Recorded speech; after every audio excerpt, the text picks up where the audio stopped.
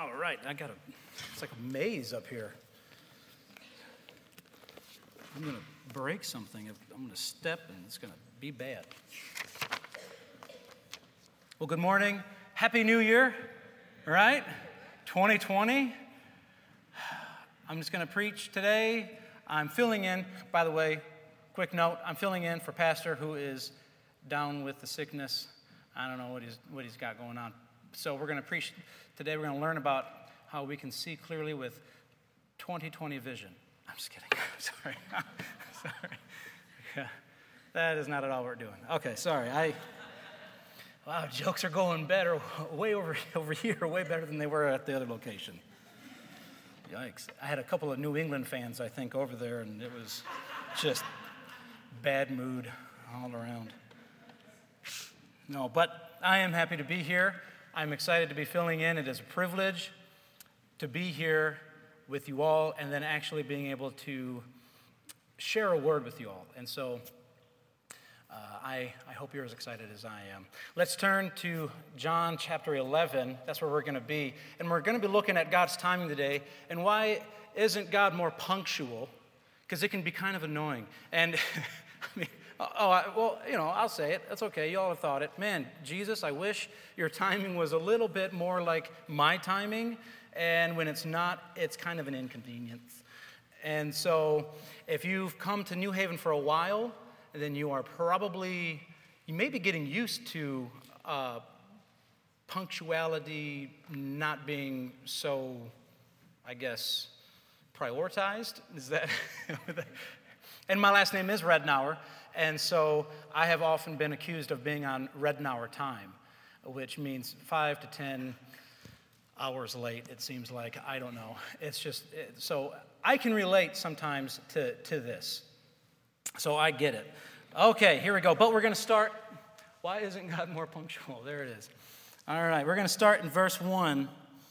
Now a certain man was ill, Lazarus of Bethany, the village of Mary, and her sister Martha. Verse 2, it was Mary who anointed the Lord with ointment and wiped his feet with her hair, whose brother Lazarus was ill. So the sisters sent to him, saying, Lord, he whom you love is ill. He whom you love is ill. I like how John doesn't make mention of when they sent to him. They kind of didn't say, also, yeah, he's our brother, so we would really like it. But they tend to remind God, hey, this is who you love. And it reminds me of, I'm guilty of it, of the prayers that I've prayed where when I could be accused of being sort of an immature Christian. And I pray these prayers, Lord Jesus, and we try to get something from God and try to almost trick him into blessing us with something by saying something along the lines of, Lord, please give me a brand new car so that I can take the youth to youth events because not all of them can drive. Or please, let me get this $500,000 house. I would only use it for Bible studies, small groups, we got to have a place to meet outside of the church. I would strengthen the unity of the brethren within the congregation. Wouldn't that be great, Jesus? I'm just bringing this to your attention, just letting you know. And these are the types of things that I know I'm not the only one that's guilty of this.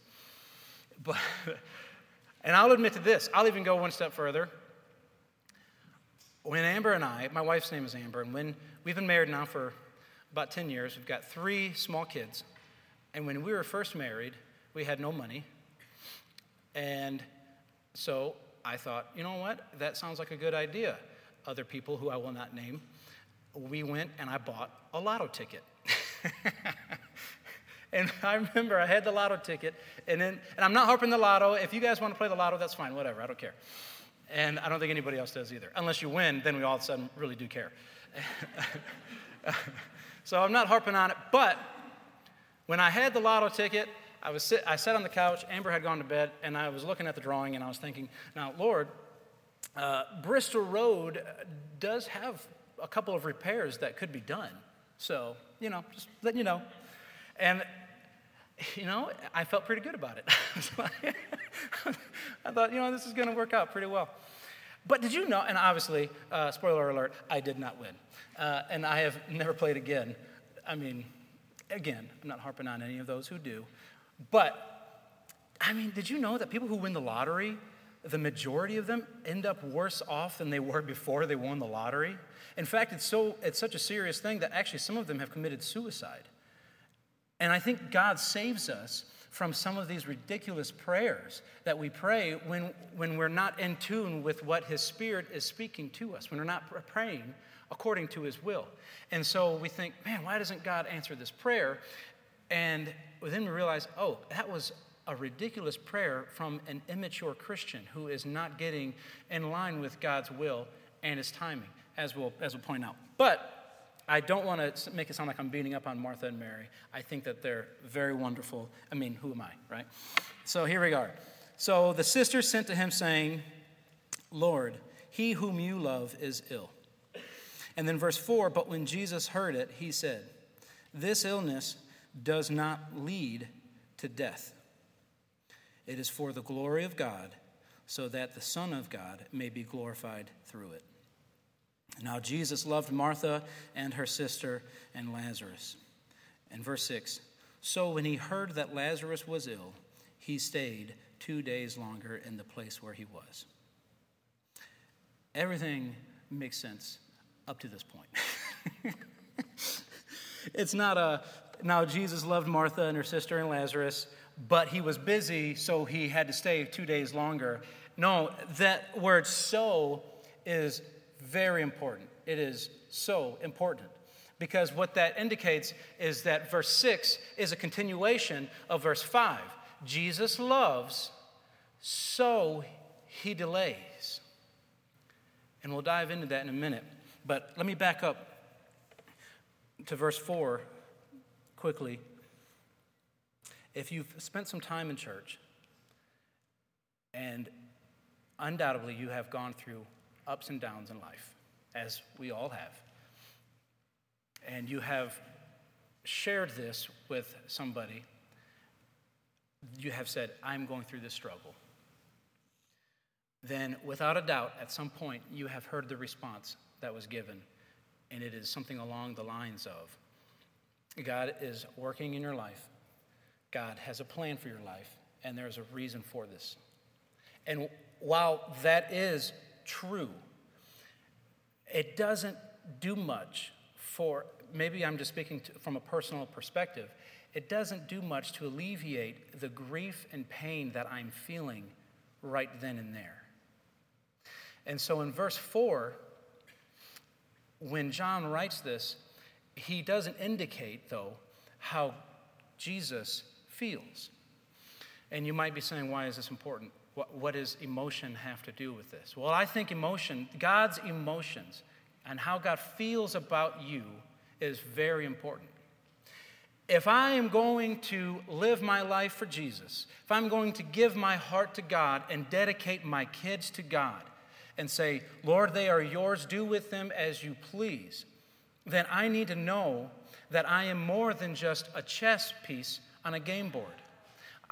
It is comforting to me to know if I am grieving alone or if I am not.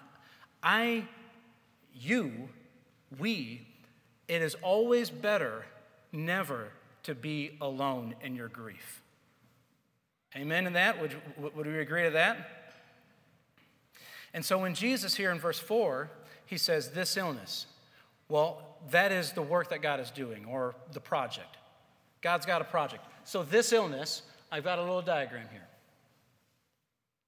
Where is it? Oh, there we go. There, it's coming, and boom. There it is. All right. We are all on the same page today. So this illness is a project. And then we have in verse 4, it is for the glory of God. So we have the purpose. And then so that the Son of God may be glorified through it. This is what Jesus responds back and says, this is what I'm telling you to tell Martha and Mary. So now we have the project, the purpose, and the plan. What is the plan? So that the Son of God may be glorified through it. That's the plan. And that is, God, I am struggling. Well, don't worry about it because God is working in your life.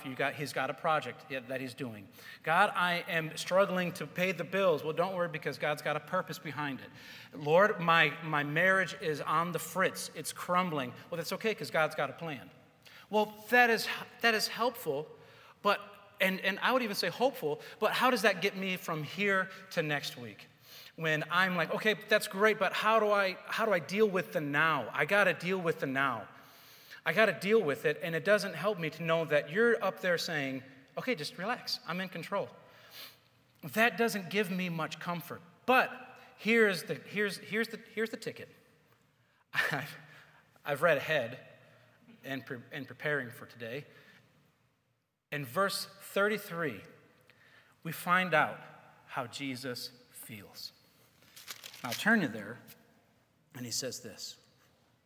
When Jesus saw her weeping, and the Jews who had come with her also weeping, he was deeply moved in his spirit and greatly troubled. You see, I have this, and that's great.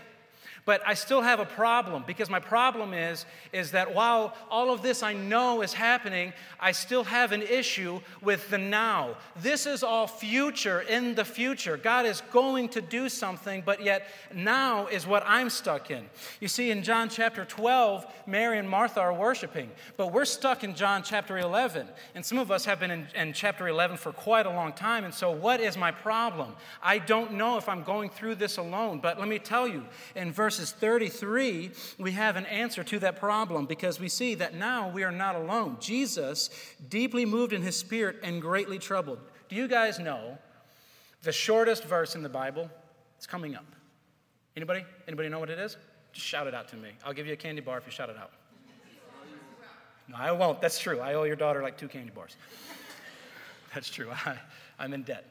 All right. Wait. Okay, what? Say it again. Jesus wept. John 11, verse 35, Jesus wept. Now, I think the Bible is perfect, inerrant, it doesn't contradict itself. But unfortunately for us, it is written in mere human language. It is written in our feeble English language that can only attempt to describe how Jesus weeps. When my firstborn when she was born, little Lucy was born. She was in the hospital for 2 weeks. And we didn't know what was going on. We were kind of in the dark. And I would sit beside her. She's a week old, and she has tubes in her nose. And I know I'm not alone in this experience. She has tubes in her nose, and she's just looking up. And I'm just sitting there thinking, what is she, what's going on inside here? Is she looking at me, wondering why I'm not fixing this? And I remember looking at her and just grieving and hurt. That's pretty much it, hurt. I was hurting for my daughter. I think my love for my children is the purest kind of love that I can give while in this naturally fallen, sinful world. And with this pure love, the purest form of love that I can give, it's still tainted by my sin. And so even though I love my kids, it still falls short of God's love for his kids. Because my love for my kids is corrupted by my selfishness, by my greed, by my laziness, by my lack of ambition to be an earthly representative of their Heavenly Father. It's still tainted by these things. But God, he who knows no sin, he loves with a perfect, self-sacrificial love. And so when we read through John chapter 11, verse 4, and we see, okay, they're sending to him and they're saying, hey, this guy that you love very much, he's sick. He's not doing so hot. Jesus responds, this illness doesn't lead to death. It is for the glory of God, so that the Son of God may be glorified through it. we can, through our own lack of understanding of who God is, take that and think, wow, God is kind of distant. He's not very emotionally available, if that's Jesus' response. But thank goodness, because there are 57 chapters or verses in this chapter. And in verse 33, we see how great Jesus feels over this. Jesus wept. And I don't believe that our English language can do it justice for what Jesus felt. When I am grieving, I turn all of this, my illness, the glory of God, the Son of God is glorified through it. So great, I'm glad that there's a project going on, that God has a work that he's doing, a purpose, that there's a reason behind it, and a plan, that God isn't just throwing this all together, that it's important enough to plan it through. And so now I can say, how wonderful is it? I don't have to mourn alone. Not only do I not have to mourn alone, but God mourns with me. Not only does God mourn with me, but God probably mourns more than I do. Because I would say our temptation is, you have no idea how I feel, Lord. And God would answer back, you have no idea how deep this cuts. Because God loves so much. And we see that. And that turns my problem, and it turns it into praise. Then I can praise. Because I know, Lord, you have a plan for me, and you see me through it. And even though it hurts me, I know that it hurts you as well. And how much love does that take when you know what's good and best, that you take it on yourself as well. That is self-sacrificial, perfect love. One that you and I cannot fathom. And I wanted to bring that out because in verse 4, it can kind of seem like he's distant. But if we look, he isn't. Jesus, in verse 35, wept. Hallelujah, amen. He who bears my pain and my burden with me. Oh, it's so good to have a God that I can run to. All right, moving on. So, verse 5. Everything is making sense up to this point. And he says this. Now, Jesus loved Martha and her sister and Lazarus, so he stayed 2 days longer. And when God delays longer than we think he should, we begin to question his goodness. We begin to question his love for us. And it's natural because why would we do that? We base God's love for us on our circumstances, which you can't do. Do not judge God's love for you based on your circumstances, based on your situation. If you look around and start living by sight and not by faith, then you are looking for love in all the wrong places. Okay, great. Y'all are there. Facebook is a pretty big deal. Up until recently, they shut my account down. I don't know why. But I used to be on there, and I would see these other guys, and I would see these worship leaders, these pastors, and it doesn't ever seem like God delays with it. Like, it just doesn't ever seem like, it just seems like their timetable always lines up with God's. And I'm sitting here thinking, Lord, okay, they're all living in chapter 12. I'm still stuck in chapter 11. Any time would be great. And I'm sitting there thinking, God, I've prayed to you. I've worshiped you. I've gotten alone with you. I've sang songs to you. I have met with you. I have sensed your presence on my life, and I have given you glory. I have trusted in you, and I have waited on you. Why are you not coming to me? Why are you not resolving this issue that I continue to struggle with? Why is this only seems like it's getting worse? Is it? Have you forgotten? Do you not realize all of the stuff all of the intimate moments of prayer, all of the times that I've come to you crying, and And we have a way of crying out to God in this sense, and because we look at all these other people, and it seems like they're perfectly fine. And we think of Mary and Martha, and those 2 days that Jesus tarried a little longer must have been agonizing, especially when they say, look, Jesus has been in my house. I've cooked for him. He's taught here. We hang out. We're like a little clique. This is what we do. And now he's not coming. Can you imagine them sending the guy to go get Jesus and then him coming back empty-handed without Jesus?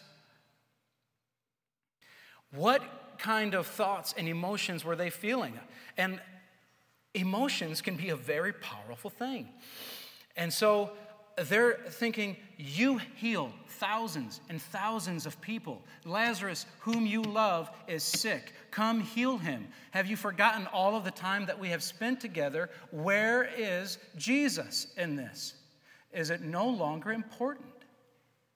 Am I no longer important?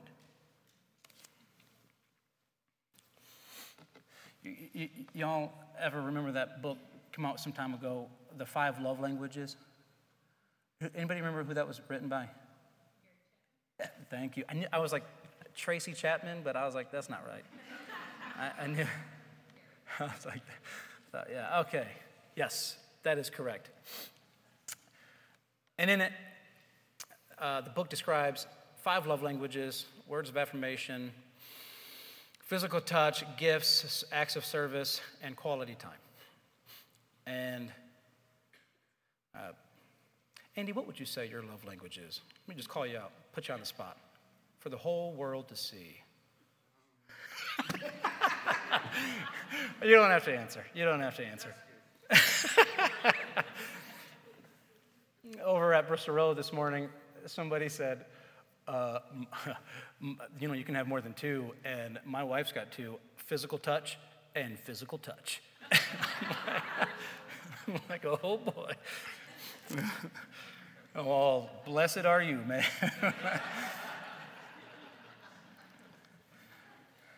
I like how Furtick puts this. He says, God's love language is trust. When he delays, do we trust him? We show our love to God through trust. We say, Lord, I'm going to trust. I'm going to wait. You see, it's nice because God's job is the outcome, and our job is the process. And the process in this case is just trust. God's in control of the outcome. All I got to do is trust and wait on him. And see, we have the benefit here of hindsight because Martha and Mary didn't have a chapter 12. See, here's a twist in the story. In chapter 11, verse 2, when John says, it was Mary who anointed the Lord with ointment and wiped his feet with her hair. See, that hadn't happened yet. That happens at the beginning of chapter 12. You see, Martha and Mary were beginning to worship because of chapter 11. But in the time of chapter 11, they were in agony because Jesus delayed. But now in chapter 12, they're worshiping. And so we have the benefit of hindsight. You know, when he delays, we can count it as a joy because really what it is a test. Will you trust him? Will you wait on him? Will you seek him? Will you worship him? And I got to move quickly. So you know what we're going to do? We're going to go from verse 6 down to verse 17, I believe. We'll just go down to verse 17 when Jesus gets there. Now when Jesus came, he found that Lazarus had already been in the tomb 4 days. 4 days is actually kind of significant, or relevant, rather, because in the first century Judaism, they had a Jewish tradition that after 3 days, the spirit would still hover above the body. And he says they still have that. It's current. So the Jewish tradition is that the spirit still hovers above the body. Now, Jesus said he gets there when he's been in the tomb 4 days.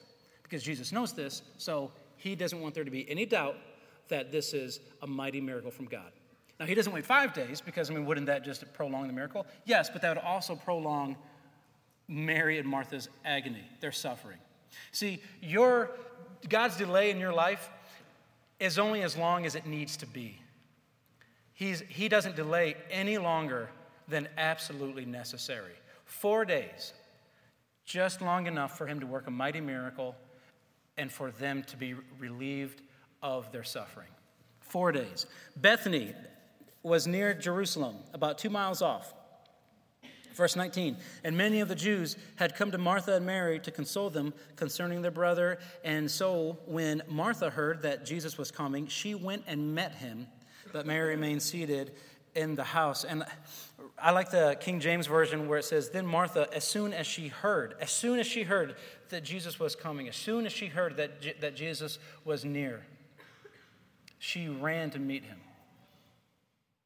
And one of the questions that I have to ask is, this is a new year. This is the very first Sunday. What will it take this year for you to run to meet Jesus? Don't wait for a Lazarus to have died before you run to meet Jesus. Run to meet him when the bills are paid. Run to meet him when the children are healthy. Run to meet him when the marriage is good. Do not wait for a crisis.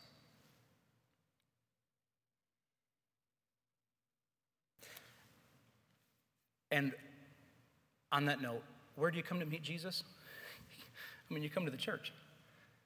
And any time that the leadership meets, which is not often, but when we do, and pastor says, okay, well, here's the bottom line. And this is what, and I quote, people just want to meet Jesus. And I love that. Because if you can't come to the local church to meet Jesus, then where are you going to go? If you can't come to the local church to worship together, then where are you going to go? So, on behalf of New Haven, our part and our goal is to make sure that we are invisible up here, that we get out of the way so that we don't hinder anybody from meeting Jesus. Pastor says, leave your drama at the door. Don't say it into the microphone. Because the people who are far off, who are far from the Lord, may be coming back for the very first time in a long time, and they don't need to know about your issues. They just want to meet Jesus. And I love that. And so you guys run to meet Jesus this year, and New Haven will take a step back, and we'll get out of the way, and you guys will be free, unhindered, to come and worship. That is my deal with you all. It's possible I might break it because I might tell a dumb joke at some point. But I'm just being honest, being open with you all. But this year, run to meet Jesus. Don't wait for a heartbreaking, life-changing crisis to occur in your life. And we can't really blame Martha's initial reaction to Jesus. Because in verse 21, she says, Jesus, Lord, if you had been here, my brother would not have died. And her initial reaction is anger, blame, and a little bit of disappointment in God's timing, which is still prevalent today, that we're a little disappointed in God's timing, I know. But again, we cannot judge God's love for us based upon our situation. And I give it to Martha because in verse 22, she expresses a little bit of blame towards Jesus. But then right away in verse 22, but even now I know that whatever you ask from God, God will give you. She's acknowledging who Jesus is and what he can do. And what is worship? But simply acknowledging who God is and what he can do and drawing near to him. That is what she does in the very first chapter after, or the very next verse. And so we cannot judge God's love for us based upon our situation. And I can't harp on that enough. Why? Because here's the deal. Okay, this is the rub, and I'm going to close up with this. The bleaker the outlook only serves to set the environment in which God can work a mighty miracle. If Lazarus had had a runny nose and Jesus came and healed it, great. Thanks, Jesus. That would have been really irritating to go on vacation with a runny nose. Everybody hates being sick on vacation. But where is the miracle? Where is the mighty power of God displayed? So I have a diagram here. The deeper the despair, the mightier the miracle. Does that make sense? The mightier the miracle, the greater the glory that God receives. And the greater the glory that God receives, the purer the praise that is given. The deeper the worship that is given. So you have such despair, but it's paving the way for a mighty miracle, which then paves the way for genuine, heartfelt worship in spirit and in truth. And another thing about this is that it really shows that no matter what timetable God is operating by, He's never late.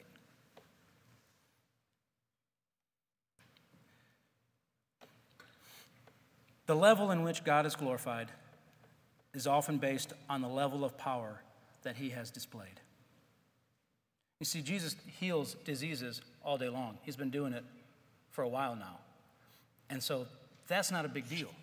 Now, because Jesus loves, He delays so that He can display a greater power, a greater display of power, which then increases faith, which then increases worship.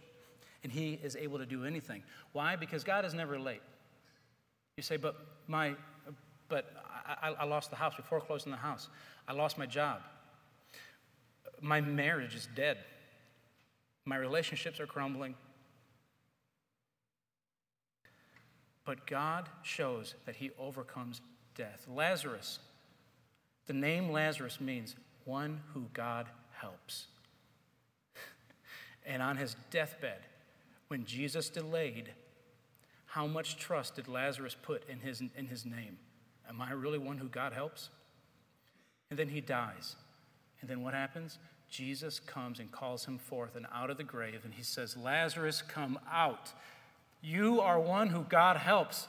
And so not even death. So God is never late. All of these things serve to create a bigger miracle for God to work and operate in your life. And when that happens, He is glorified. And when He is glorified, He is worshiped with a purer form of praise. And now, what is so great about worship? Let me give you a couple of quick benefits of worship. This is why worshiping Jesus is so important to our day-to-day lives. Here we go. Number one, benefits of worship. Deliverance from trouble. Psalm 18:3.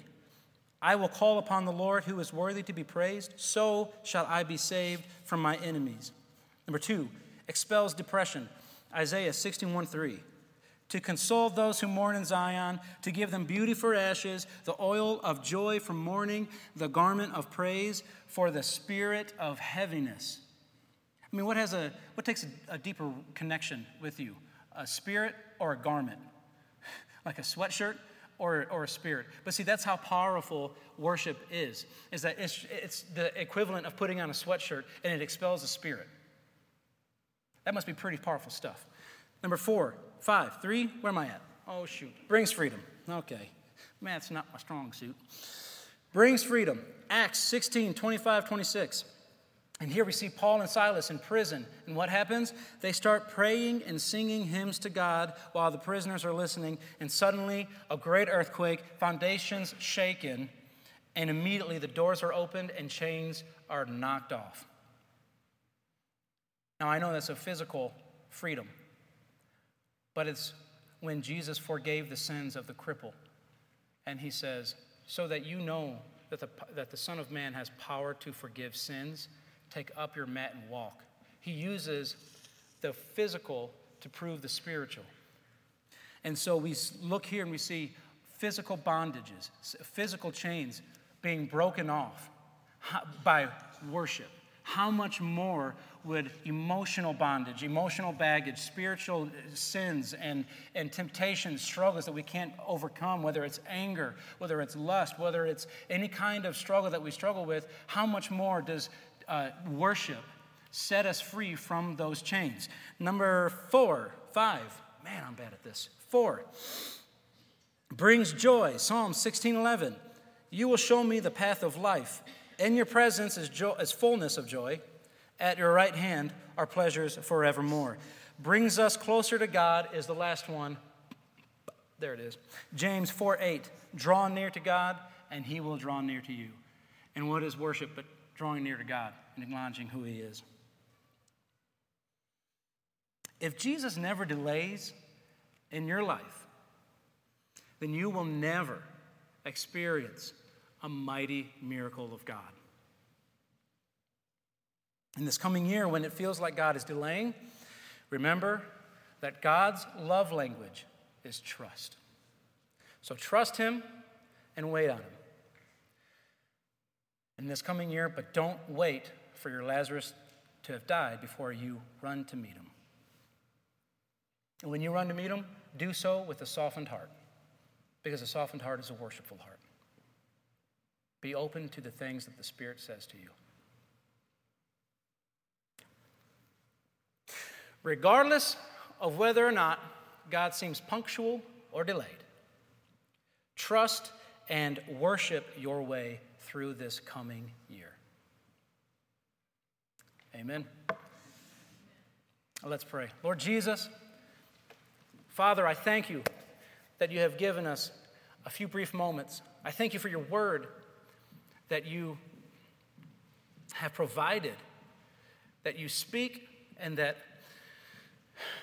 hopefully this morning lives are changed. I thank you, Father, that you love with a perfect love, that you love with a love that is unthinkable to us, to our human condition, Father.